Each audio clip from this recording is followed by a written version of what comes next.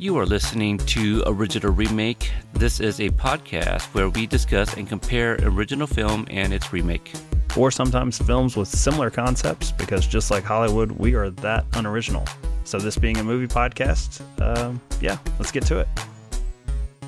Welcome to another episode of Original Remake. I am Peter, and joining me as always is my sensei, Michael.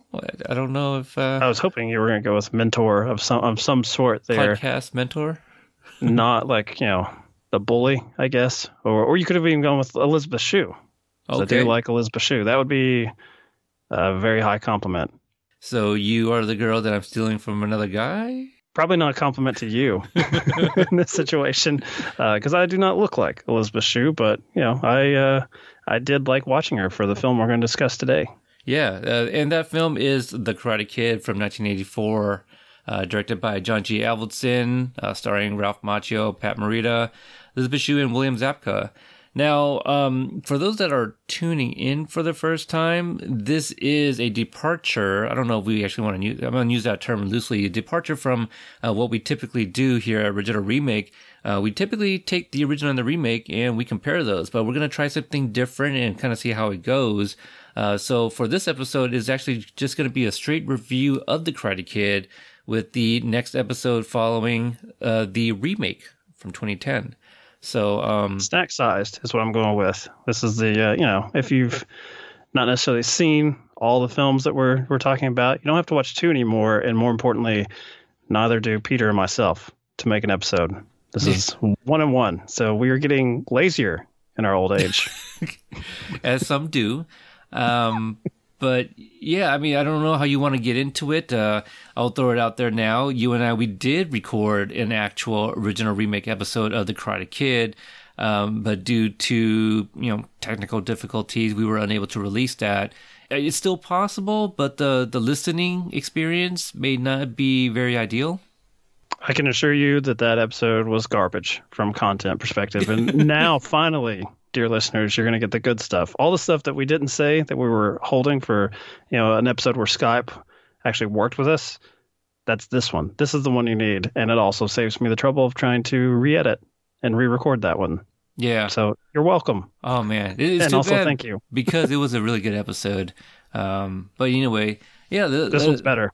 Already, this one's better. Already, right off the bat. You traveled from the future, apparently. Mm-hmm. Which shout-outs to Back to the Future for turning 35 recently. But also, this movie just turned 36 last week? 2 weeks ago? I thought for sure you were going to shout out and promote Podstalgic, which I believe just did an episode on that other film that we're not talking about today. But, something I want to start with, Peter, because I feel like you're going to introduce this show to some of your many fans, as you're well known as the Asian Warren Beatty across the internet. I know you're a pinup to many people in the podcast community.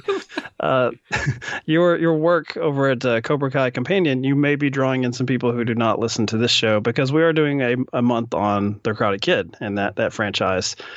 But I guess it should be pointed out that you and I are coming at this property and this film from two very different angles. I mean, not the least of which is I don't host a show that's based and steeped in the Karate Kid mythology. This is true.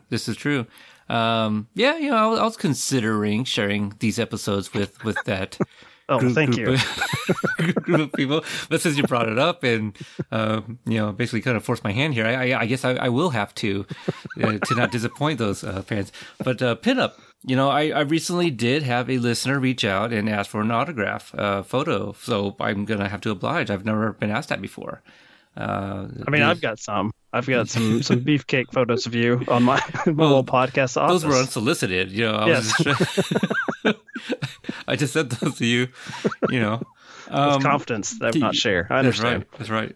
Just share the podcast. That's all I ask. For your eyes only is what I wrote for those pictures. But on the first go around of this, I believe I told you I'd seen The Karate Kid once. So now I've seen it 3 times, and that's it. Okay. And so once when I was a kid, and I remember enjoying it, but I like certain scenes. I think I got them mixed up because I'd seen part 1 and part 2. Okay. And so I was getting things, in my mind, it was like one big, like sort of supercut movie, just because I had not revisited as an adult. And so, yeah, this is the third go around, I guess twice in the last couple of years that we've tried this. And I just want to start with not like and you can speak to this more, like you're talking to younger fans who are coming to this that weren't of the 80s when this series started. But I would imagine that if you're coming to this now, not as much of a fighting movie as probably what other films that have tried to ape this story become. Like I know there are like martial arts movies about, you know, a young man sort of discovering his talents and skill sets or being pushed to better himself. But I feel like if this was one of those films coming out like in the 2000s, they're going to really emphasize the fighting. And one thing that's, I would say, kind of charming about this one is that you have a sensei, you have a mentor here that's saying, no, you're gonna do some chores first for a good long stretch. And even when we get to the fight sequences, they're not what you would expect, I think, through modern eyes. They're very restrained. And I don't think they glorify violence really in any way. No, you're absolutely right about that, too. I never really looked at it that way. But to what you're saying, there was a movie about MMA fighting called Never Back Down. That's what I was thinking of. Yeah, very, very much the Karate Kid, but more fighting as well. Yeah, it definitely. I never really looked at it as a, I wouldn't consider this a martial arts film. You said it's very karate light. It is very much a story about one in particular mentor, Mr. Miyagi, and then we have Sensei Kreese, which we don't get too much of him. Obviously, we'll get a lot more of that in the show Cobra Kai. But with this one, you do see two different styles of training as well and coaching. One is all about striking first, and the other one is about defense and not fighting, really. So, well, two different ways of, I guess, approaching masculinity. Because I mean, all of the students here are teenagers, and even our hero of Daniel, kind of a hothead. Yeah, I mean, he's not a bully in that he's not picking on those weaker than him. And he's also the new kid in school, so he's a target himself. But, he's quick to anger. He's, to go to something I am more comfortable with from my childhood.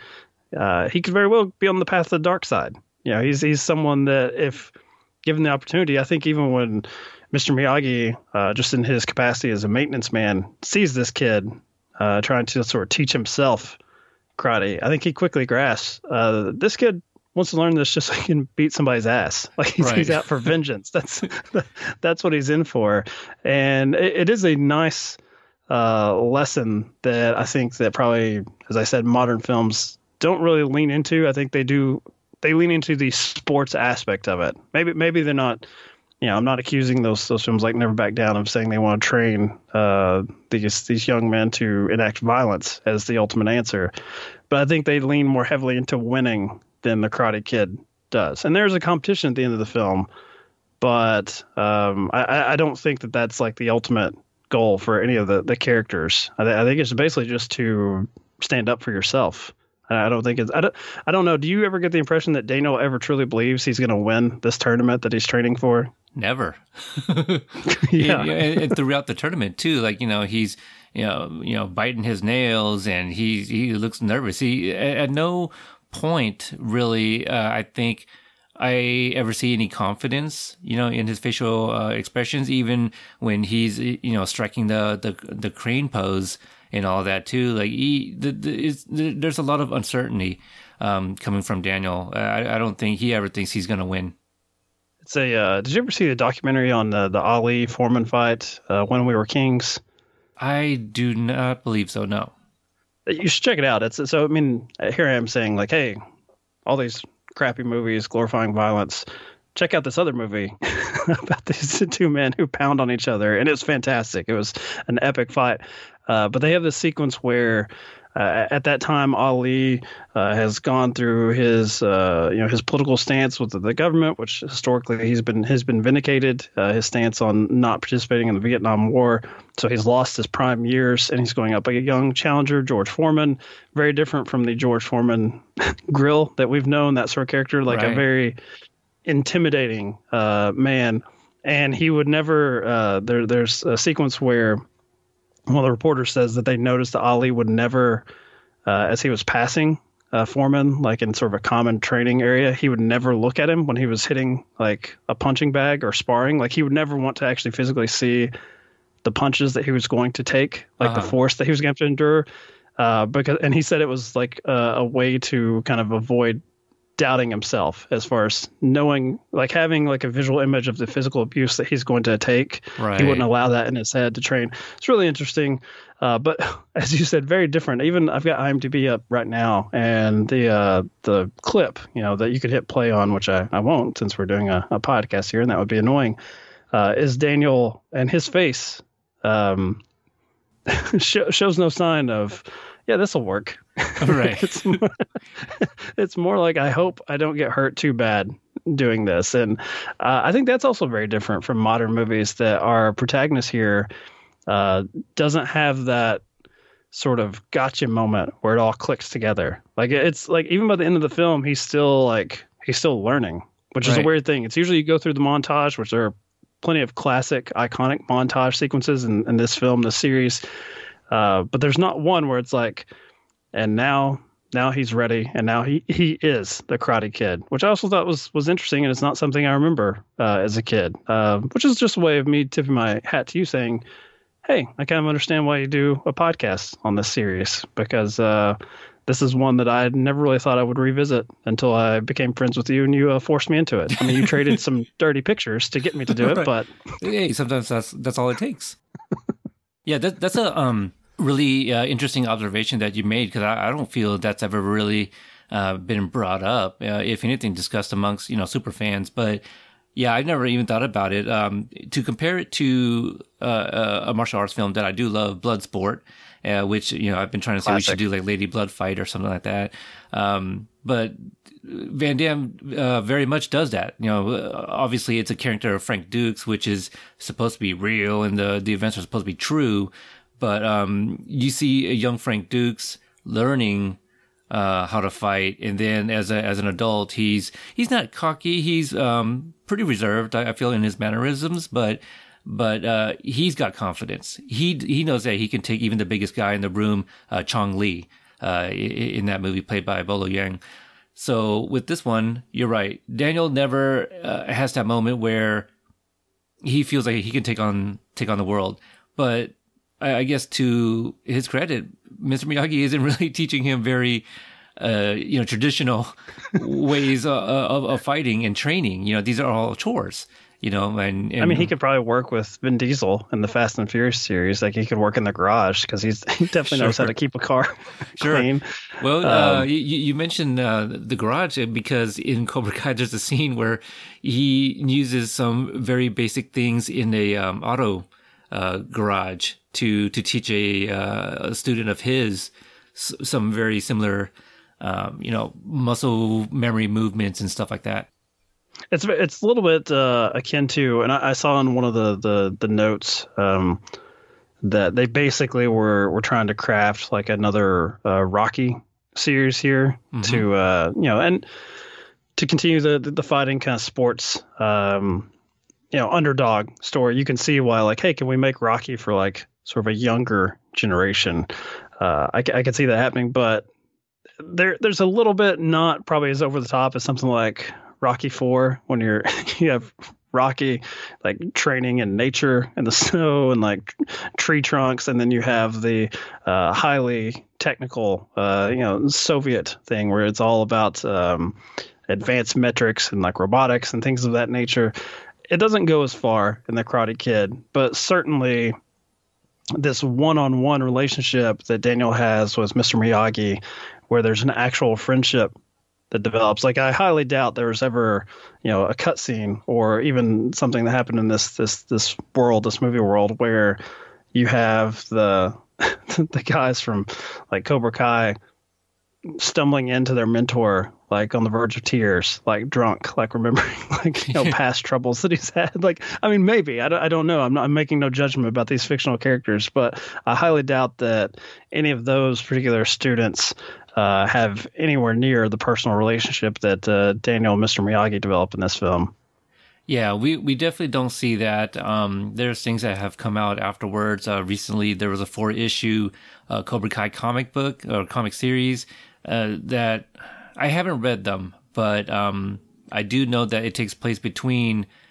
It leads up to the Karate Kid, I believe. Gosh. I mean, I'm staring at issue 4 right now. It's, right here. See, you're going to be the one that gets any hate from super fans. I'm the one that's like, hey, I watched this once when I was a kid. Now I'm seeing it again. I like it. It's good. Thank you, Peter. And you're the one that has all the pressure on your shoulders to know all the details of this saga. I do actually. Just a little bit of pressure. Don't you host a weekly trivia show on this? I do, but you know what? I don't come up with the questions. Shout out to my co-host Brianna there that comes up with all the questions. And honestly, I would fail almost every week with some of those questions that she asks. So you've got the look that Daniel has, the image I have on his face. Like, I hope this works out. I go into every trivia thinking, gosh, I'm just glad I'm not playing. Can we bring up? Okay, I've been good, I think, so far. Okay, we're almost we're over 15 minutes into this. I started this off with the reference to Elizabeth Shue.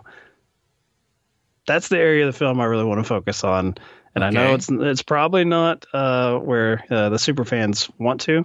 And I also am careful because I don't know your feelings on Elizabeth Shue, because I feel like she's a controversial figure when it comes to the Back to the Future saga. Well, I mean, I definitely associate her more with Ally with an I than Jennifer Parker, which I mentioned on Podstalgic, right? Where we reviewed Back to the Future for its 35th anniversary. Can we get a bell every time Podstalgic is mentioned? Just a little. Well, hold on now. I feel like the last episode you were bringing it up for me, or maybe the one before that. But I associate her with this movie and also Adventures in Babysitting, and obviously some of her other stuff. But in terms of growing up, these are the movies I saw her as. I still watch her in Back to the Future, and I still don't see her for some weird reason. I see Jennifer Parker played by somebody else. It's really weird. But so do you want to talk about her specifically, or the love triangle? No, Daniel's so he's just cocksure when it comes to her for some reason. Which is, I'm not saying that if I had gone into any sort of fights with these bullies, especially when I was a kid. I distinctly remember them in the Halloween party chasing him, that group shot of him and that clever but not probably the best for running shower tub costume that he has. He was the Invisible Man, yeah. Good for almost secretly, I guess, making out with Elizabeth Shue. So I guess I would take a beating for that if that's the trade-off. But this Daniel here doesn't think that he's going to win these fights, even with someone in his corner. But with almost no one in his corner, he keeps taking swings at the bat with Elizabeth Shue. She is, I don't know for a fact, and a super fan can correct me, but she's kind of posited as the prettiest girl in school. She's certainly the one that him just talking to her, he gets beat up just for trying to take up for her because of her associations with these school bullies. Where do you think that comes from?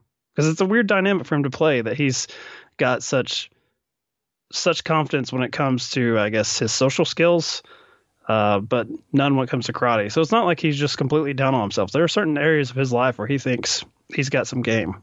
Yeah, I guess I never really looked at it that way either. I feel like when he does, speak to her, whether it's at the dance or at school, she's not around Johnny and the boys. She's usually with her friends. So I feel without their presence that he's a little bit more confident and can kind of act more like himself. Since he got beat up from the get-go in the on the beach. Yeah, before he even goes to school, before even day one. Yeah, exactly. So, he has to be on guard and just make sure that he doesn't get his ass kicked again.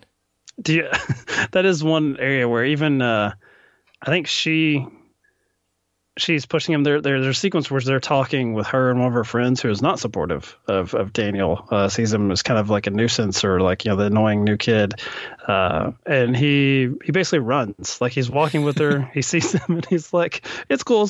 I'm just going to go this way now. Don't worry about it. I've got it handled, which yet again is something that I give this, as I said, fictional character a lot of credit for, that he's taking full ownership of the fact that he's if I go that way, I'm going to get beat up in front of you. again. Like he's not someone pounding his head against the wall saying, "I'll get him this time." Like, and I think in most movies, like with a like sort of a high school bully, you would immediately have the character plotting like, I'll get my revenge, or I'll get my boys to help me out or something. And this guy doesn't have that. I guess because he's a fresh face. He's the East Coast kid coming to California, which that's another point I wanted to mention to you. Are there people that love, is it Newark? Is that where he comes from? Newark, New Jersey? Yeah. I tell you what, I might have some issues. I understand the kid's leaving some friends behind, but if I'm the mom and I hear this teenage boy complaining about going to sunny California with Elizabeth Shue around, it could be worse, man. You could be moving to a small town with absolutely no one around and no Elizabeth Shue, and it's just like, okay, she didn't send you to, Wyoming or something. Like, you are going to California.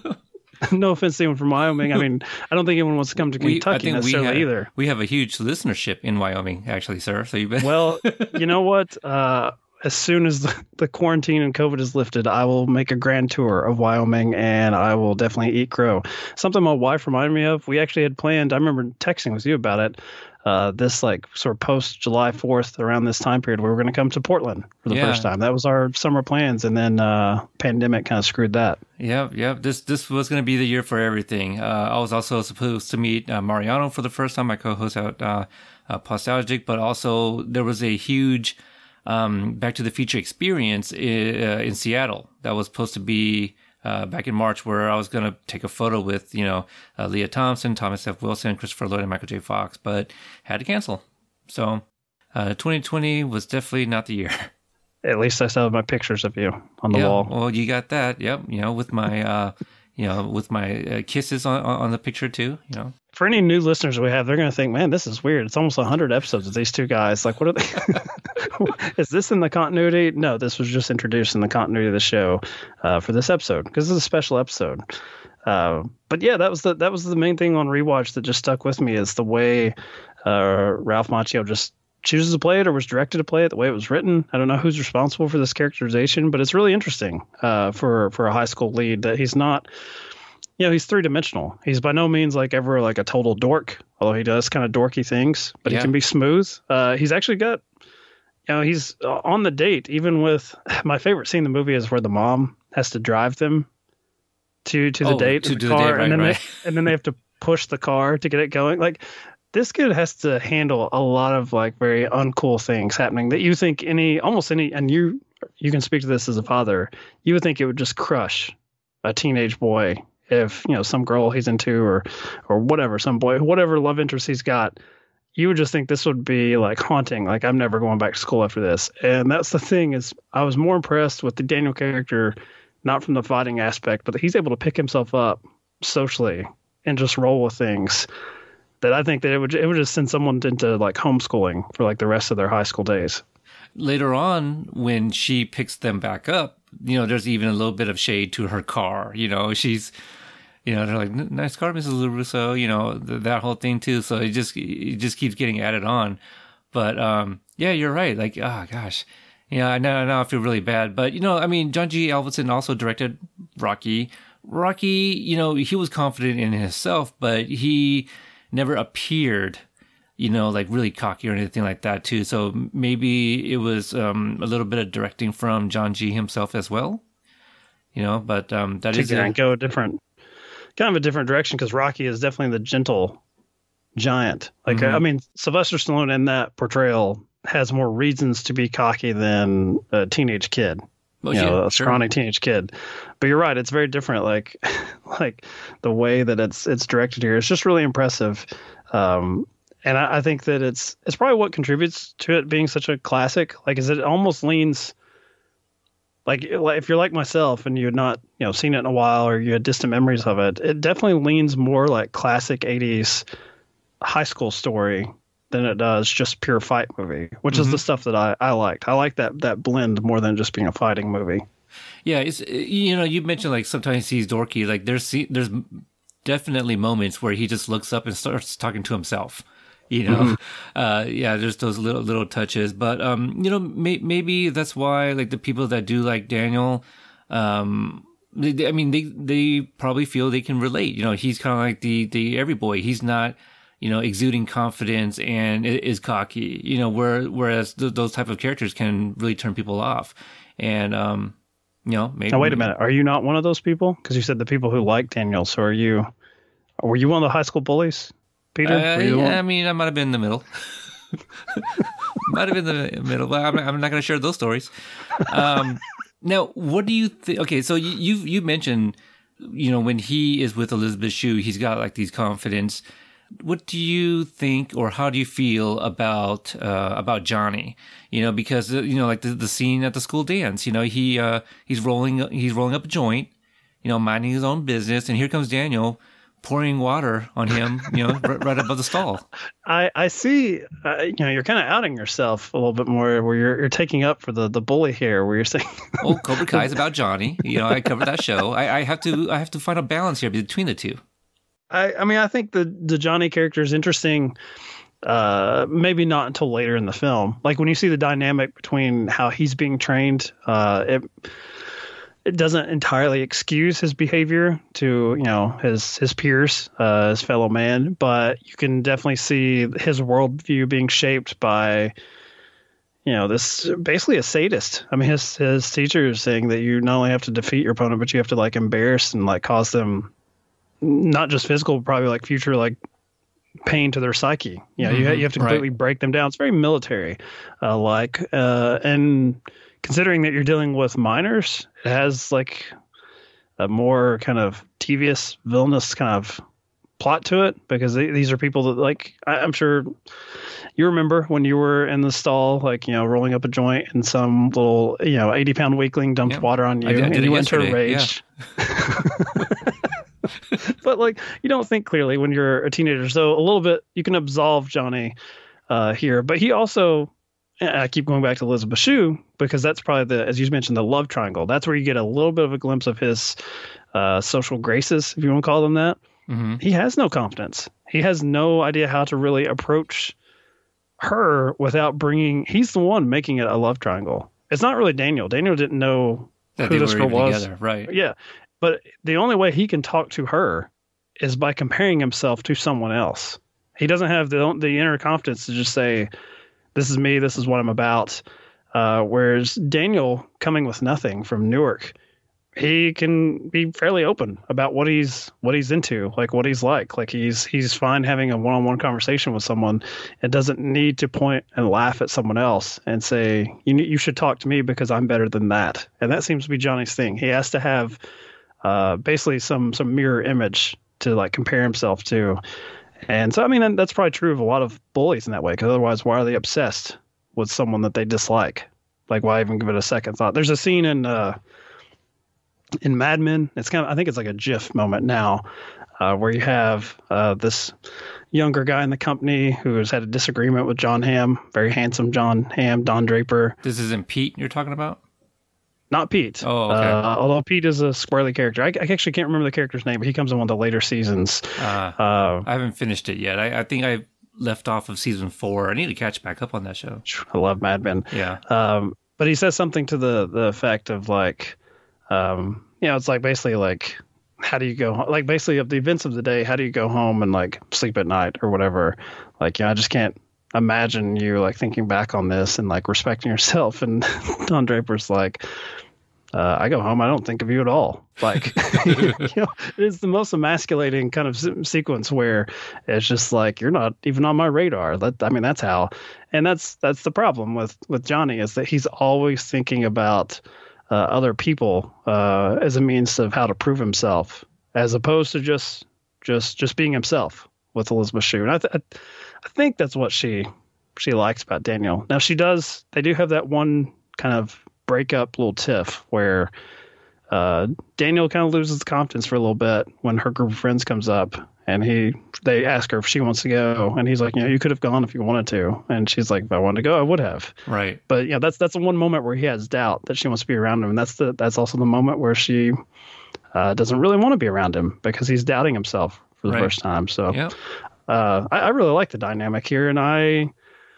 a preview of a future episode coming up this month, I'm very upset with another film in this series where in the first scene, they mention this character that she plays. Oh, she went off with some other guy, and that's it. And you know me, Peter, you know how livid I was when the movie starts in the first 5 minutes they announce, hey, guess what? There'll be no Elizabeth Shue this movie. It was unforgivable. Unforgivable. Well, I mean, there's no to be fair about that. It was a shitty way to write off the character, but they were also going to Okinawa. So, unless she came along, there was really no...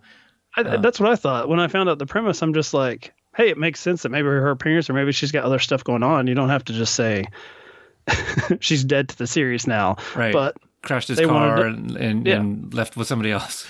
But we'll get into it. That'll be, I think, the final episode of this month when we get to one of the sequels. And I'll save my rants for then. But for now, I really like this. I like this movie. I liked its look at high school relationships. Very good. I'm glad you liked it.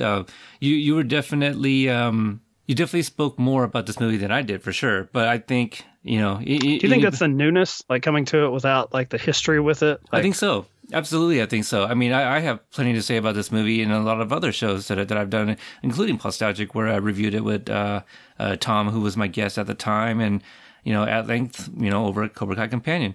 But if you like this story, like I feel, you should check out Cobra Kai, at least a couple of episodes, the first 2 episodes, just to kind of see where these two pick up.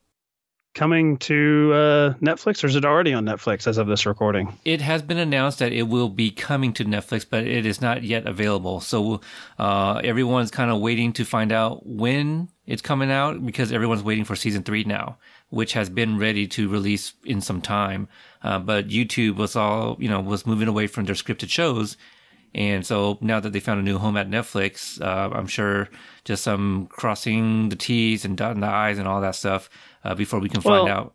I'm also sure a lot of these streaming services where COVID-19 has shut down a lot of productions, they're probably trying to space out their new material too. Like, they're trying to see how far they can stretch things before they can get production ramped back up. But I think you had told me previously that Netflix had acquired the streaming rights to the film series, right? Or at least some of them.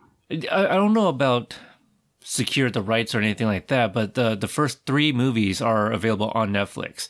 So, I mean, it could be a thing where, like, they're going to be up there for now, then maybe Amazon is going to throw them up at some point. So I don't know if there's any exclusivity, via Sony or anything like that at this point.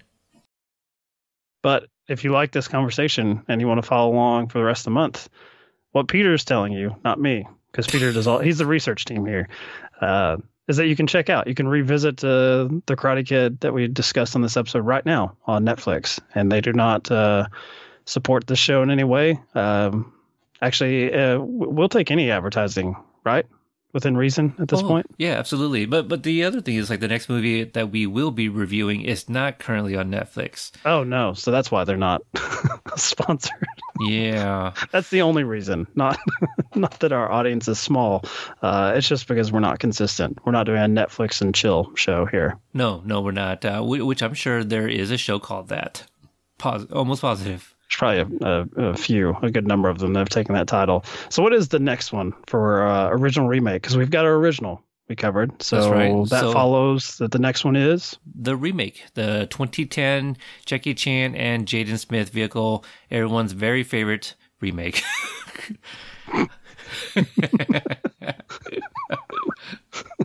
That was good. Oh boy. So until then, you can find us on Twitter and Instagram at Original Remake. And Michael, where can they find you if they want to check out more of your other stuff? Yeah, you can find me. I guess the only Instagram and Twitter that I consistently use with the same name is at Projecting Film. I'm also on Letterboxd under that account. So if you want bite-sized, little sarcastic reviews, you can pretty much find me at Projecting Film on social media platforms. And we've been talking about my Cobra Kai podcast, Cobra Kai Companion spelled with a K. Check that out if you love these movies and have not yet checked out Cobra Kai or even my podcast. One of my recent episodes, we did a live stream on YouTube where I spoke with the creators of Cobra Kai and had a surprise visit from Ralph Macchio and William Zabka themselves. So can I just make fun of your stoic face that you had in that? Because I watched that clip a couple times. Okay. And you have like, at least with the reveal, it's like you're just like, yeah, this was always going to happen. Like the look on your face is like, yeah, this is totally normal. And I'm like, dude, I was like, is this the these are the type of friends that Peter rolls with? Now I have to watch myself as far as, am I going to say anything negative about the performances? I was like, I don't think so, at least not in the first one. So I'm not picking on one of Peter's friends now. Well, I mean, the thing is, I was actually using my phone. So when they came on, all I heard was audio. I didn't even see them pop up. So on my phone, I still saw the three creators. I had to swipe over to see that Billy and Ralph had popped in. Well, you looked cool. You were playing it totally cool there. Just because I didn't know it was them. Yep. All right, that makes sense. Yeah. So check that out. And again, the next episode will be the remake. And until then, we'll see you guys next time.